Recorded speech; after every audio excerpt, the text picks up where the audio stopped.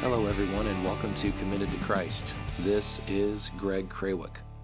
Hope you all are having a wonderful day. On today's podcast, I'm going to be talking about what it means to be born again. I'm going to be reading a fair amount of scripture. I'm going to be reading from John chapter 3, verses 1 through 8. So let's get started. Verse 1. So there was a man of the Pharisees named Nicodemus, a ruler of the Jews. The same came to Jesus by night and said unto him, Rabbi, we know that you are a teacher, come from God. For no man can do these miracles that you do, except God be with him. Jesus answered and said unto him, Verily, verily, I say unto you, except a man be born again, he cannot enter the kingdom of God. Nicodemus said unto him, How can a man be born when he is old? Can he enter the second time into his mother's womb and be born? Jesus answered, Verily, verily, I say unto you, except a man be born of water and of the Spirit, he cannot enter into the kingdom of God. That which is born of the flesh is flesh, and that which is born of the Spirit is spirit. Marvel not that I said unto you, You must be born again. But the wind blows where it listeth, and you hear the sound thereof, but cannot tell from where it comes and where it goes. So is everyone who was born of the Spirit. What does it mean to be born again? I can tell you from my own experience. I was a little bit like Nicodemus. I wasn't a ruler of anything. But I thought that I knew about God before I got saved. Now, that's funny to say that. Growing up, I guess the religion of our home was Catholicism. I went to a Catholic school. I was an altar boy in the Catholic Church, and we were not faithful, but we went every now and again. So I had an idea of God, and I knew about his son, Jesus, and I knew that he died, and I knew that he rose again. But what I didn't realize is what he did for me, and what I had a part in this, as far as I had to accept what he did for me on the cross, and why he had to do what he did on the cross. I can remember being invited to the church that I actually gave my heart to the Lord in. I was blown away. The praise and worship was, I've never heard music like that in my life, that it was praising God. And the pastor got up and just started talking about the Lord and how easy it is to accept him as your Savior. All you have to do is say yes.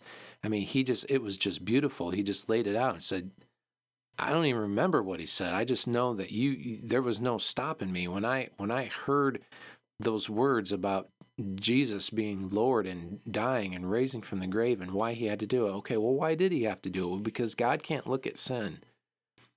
And he requires a payment for it, and it's blood. And before Jesus, they made sacrifices in the temple with bulls and goats, but with animal sacrifices, but that blood couldn't take away the sins. That was a temporary thing. There had to be a human sacrifice, and that's what Jesus did on the cross. So forgive me for preaching, but I'm just going to go with it here for a second. When they nailed him on the cross and he shed his blood, that blood was pure and spotless, and God accepted that. And that was the ultimate sacrifice. And when he rose from the dead and ascended into heaven, he is seated at the right hand of God. The right hand, which means God accepted the sacrifice. And now us, people, when we accept Jesus, he sees us through the blood sacrifice of his son. Nicodemus didn't realize any of this yet. And it says, you must be born of the water and of the Spirit. When you accept Christ as your Savior, you're being born again through the Spirit of God. The Holy Spirit of God comes to you and says, hey, buddy, you need me. You're lost.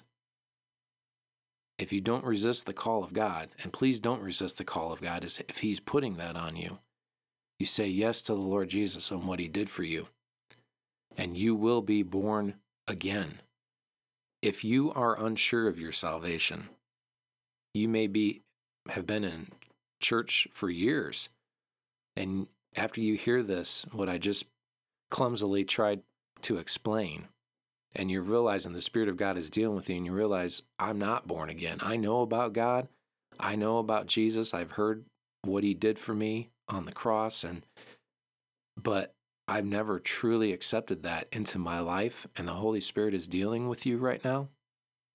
Just say yes to Him. You can say there's no formula. There's no special class that you have to take. You just say, yes, God. And you could just say a simple prayer. Lord Jesus, thank you for dying for me on the cross. I say yes to what you've done for me. I accept you into my heart and into my life. I mean, just something simple like that.